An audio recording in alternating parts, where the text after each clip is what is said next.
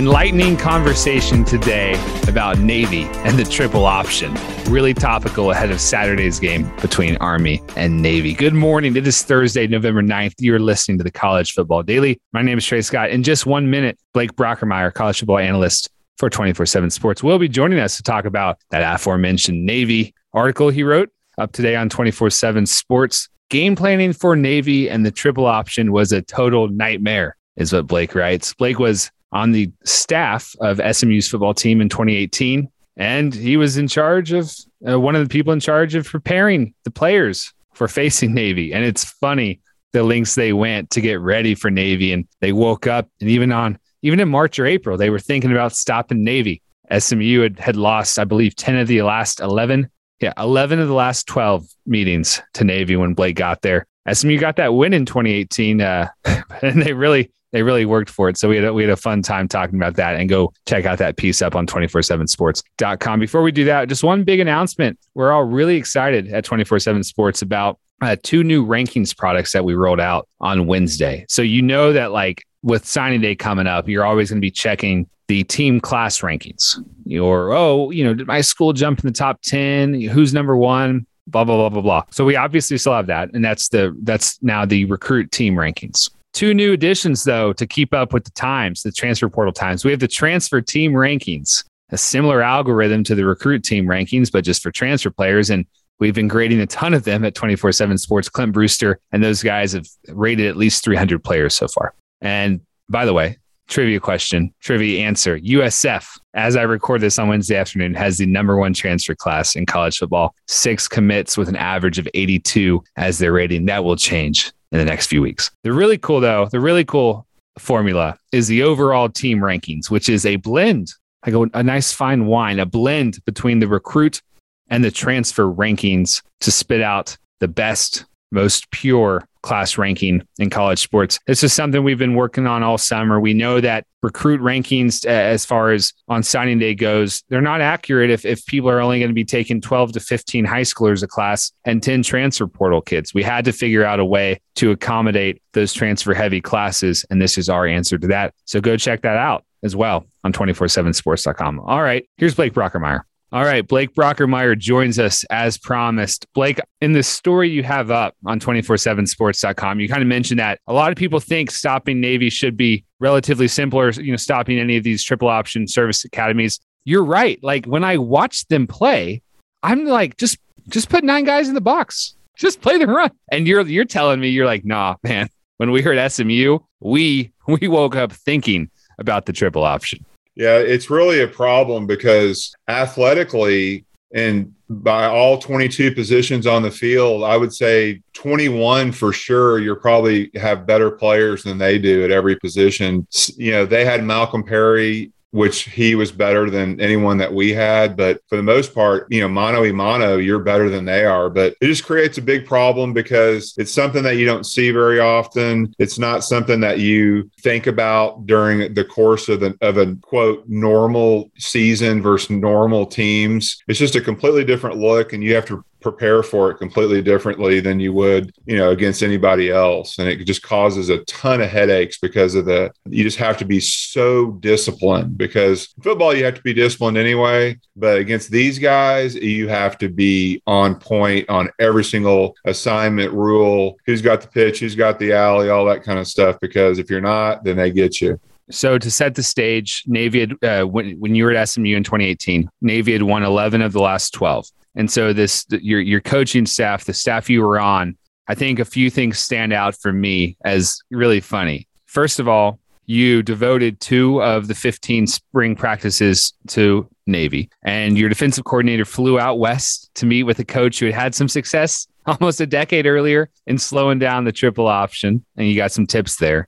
And then you also, the film situation, Blake, explain to me without, getting anybody in trouble. So do college schools have, it's okay, if I'm playing you this week, do I request film from you and you give it to me, or is it public or what? Yeah, I mean, you have to share film it's like a conference rule that you're sharing film, and all of the film from every single team in your conference is up. Obviously, if you're playing someone that season, you share it. But, we kind of, you can read in the story, but we went back in the archives, and I don't even remember how we found this out, but there was a coach out west that had some success against these guys, and legitimate success. And one of our coaches, someone that knew someone, and he called him up and he flew out west and met with him, and we kind of came up with our game plan after meeting with him. I mean, we had an idea of kind of what we wanted to do, but I think it just made everybody feel better knowing that, yeah, this is exactly what we did. This is what they do. This is what this is how they attack you. And just a lot of,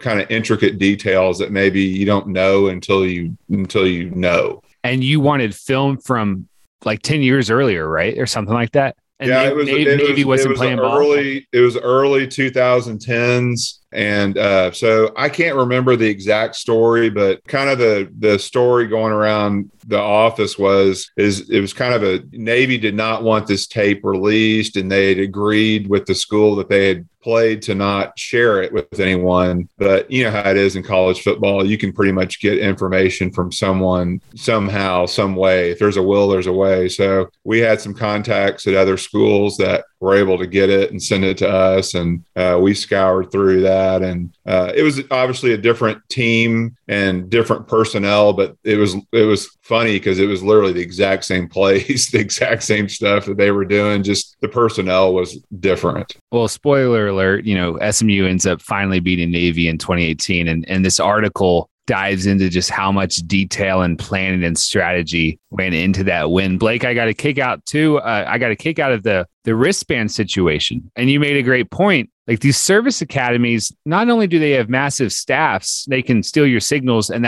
we're not hating on them for doing that. Brent Venables does it. It's an open thing in college football. But so not only do they have this massive staff, but they're the freaking Navy. Like they're going to be really good at doing that. So you guys created wristbands, is that right? And changed them up frequently? Yeah. So, we weren't very good about changing up our signals, and, every team's got a couple of guys that signal. And so it's pretty easy to figure out kind of who the live guy is and who's not, in my opinion. But, there was a lot of guys on our staff and the support staff that had been there even before the then new staff had been in there. And so they were kind of going through a lot of the history of the game and how Navy had just absolutely annihilated them over the years and just dominated the series and how they were doing it. And, they had mentioned that, these guys are expert signal stealers. They have extra coaches. They have, they're obviously, like you said, this is their job is to decipher signals and steal signals and stuff like that. So kind of we were very paranoid about it. So this was the only game that we actually made wristbands up. And so each quarter we would have a new wristband. And so we had a quarter 1, 2, we had 4 bags of wristbands. And so we would change out the wristbands each quarter. And the game plan defensively was not overly complicated, just because it's, you kind of know what you're going to get. But we did feel good about it. We don't know for sure if they stole it or not. Like there's some games where after the game, you'll get a text from a coach from the other team and said, "Yeah, we got your signals real early." So really, it's kind of, it's a funny world. I still to this day have no idea why the NFL communication system is not in play in college football. I know it costs money and this and that, but like the quarterback talking to the OC. The quarterback and usually it's a middle linebacker, one of the linebackers that the coach can talk to you during the game. But it's just funny to me how that's still in college football is such a thing, and it's a real thing. There's some schools that are really good at it. Well, real quick though, how does the wristbands work? Like I could signal 1 from the sideline and you look down and see what 1 is on your wristband and you just do that? Yeah, I can't remember exactly how we did it. I think, we had the same call down a few different times on the wristband. So it wasn't just like we pointed to a body part and maybe gave like a 1 through 5 or something like that. But there was, dummy signals, there's multiple signals, and, there's auto checks to certain things that they do. If they get in some sort of unique formation, then you have auto checks to that. Navy does a lot of tackle over, where we called it tover. And so, we had certain checks to that. If they got in the shotgun, we had auto checks to that. So there's some things that you just check to no matter what, but it was pretty simple system. And, looking back on it, we probably should have done it more, because I know we had a lot of games where once they know your coverage, you're done. I mean, they'll just pick you apart. Not Navy, but a normal team. This is my last non-technical question, and then we're gonna try to wade into the waters for a minute or two on literally the triple option and what everyone can expect this weekend when Navy plays Army. I got a kick out of the part in the article, Blake, where you're coaching the scout team, and I can imagine that's, as you said, it's already stressful, because you're coaching up the kids who are giving the guys who are actually playing on Saturday the looks. So you can get yelled at on a normal week. But when it's triple option week, Blake, you said that everyone was kind of in a bad mood. For some reason, the scout team work for triple option is 10 times more stressful. I remember just counting down the days until the week was over with, because you got your whole team. None of these guys had run the triple option in high school. We've got coaches playing quarterback that are really good athletes, and it's just a really hard look. That literally every single thing that they do offensive line wise is the opposite of what a normal quote normal team does. I mean, they usually, or not usually, but I mean, I've still yet to see this in college, but a left tackle is going to put his left hand down on the ground. A right tackle is going to put his right hand down on the ground. Navy and Army and Air Force, they do the opposite. They take extra big splits. Everybody now takes foot to foot splits pretty much. I mean, the splits these days are so tight. So just everything they do, it's about getting angles, about getting to the second level. They're undersized. They're firing off the ball. They play with great leverage. And it's a really difficult look to duplicate in practice with guys that aren't used to doing that. I love a former offensive lineman going splits these days, like a normal person going kids these days. It's just not what it used to be. Tell me the most important thing to stopping the triple option. And I know that's making it basic, the technical things that you have in the story, like an insane amount of detail and words that I had, never heard of. But at the end of the day, what does it come down to? Well, it comes down to the thing you have to identify first of all is who is the most dangerous person with the ball. Because, the triple option, you've got the quarterback who is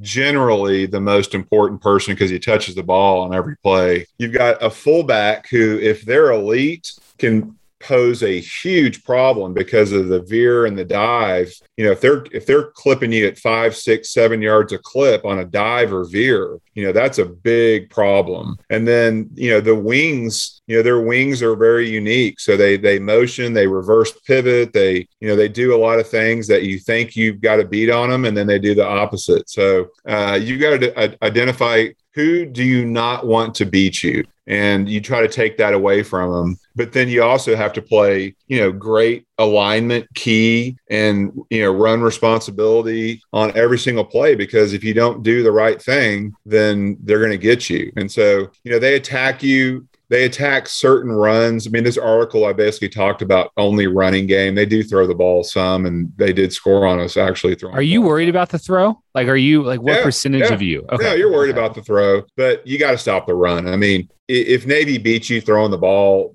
then hats off to them. That's good on you. But if you don't stop the run, they will do what the Patriots did on Monday Night Football and just run the ball the entire game on you. So you have to stop the run, and you'll see in the article, they run certain plays to the 3 technique and certain plays to the nose guard. And it's a really, just the way you practice it is you work 1,000 reps of half line drills into each look.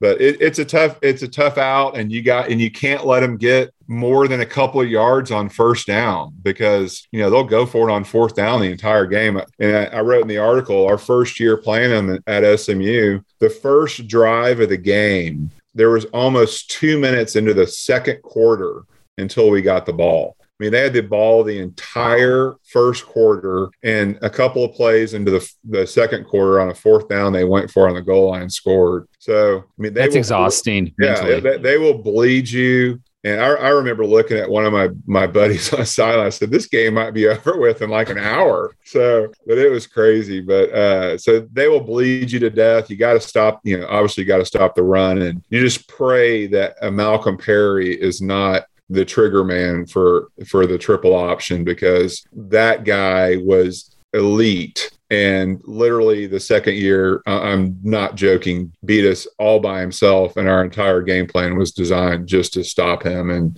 we did most of the game, but, 4 or 5 times you don't stop him. That's, a big play or a touchdown. I mean, you'll lose the game. It seems like the years those teams are really good, it's when they got that unstoppable quarterback, Keenan Reynolds before Malcolm Perry. So Army versus Navy, last question for you, Blake. These two teams, they do this, like this is what their offenses do. So their defenses see it in practice a lot. When you're a defense that knows what the other team's doing, does it just come down to who has the better quarterback? Or does it come back to, a normal football game, just who has the most talent? Like, can you trick somebody who sees this 1,000 times a season anyway? Yeah, I mean, you can definitely trick them. I mean, you can run a trick play. I mean, I know they ran a reverse against us one year and scored. I mean, you can they'll run all that kind of stuff too. But I think it becomes more of a normal football game. I mean, who can get a stop? I mean, it becomes the same rules. Who can you stop them on first and second down where they're not getting 3-4 yards a clip? And creating a huge turnover, and then both of these teams are going to go for it on fourth down. So, can you get a key fourth down stop in the red zone? Can you create a turnover? Can you get a stop? Can you seal a possession? I mean, it's just, to me, it becomes just normal football at that point, because, both these teams obviously know each other really well and they see the same stuff every day. So it just becomes a great football game, and it's just such a great tradition to it's only game on. So it's fun for the country to see, two elite, schools and our military, playing and sacrificing on the field. Because I think people realize it, but until you really think about it, I mean, these kids are going to school, they're working out, they're going to practice, they've got all their extra military stuff that they do. I mean, these guys are true heroes doing that. I mean, it's amazing the sacrifice that they go through just to play football, and they're pretty good at it usually. So it's a cool game. Okay, go follow Blake on Twitter at @BRockermeyer FW. Really good stuff from him. Fun time talking. Go check out that article. Go check out all the other great content we have at 247sports.com. Enjoy your Thursday. We'll have a good Friday episode for you tomorrow on the College Football Daily.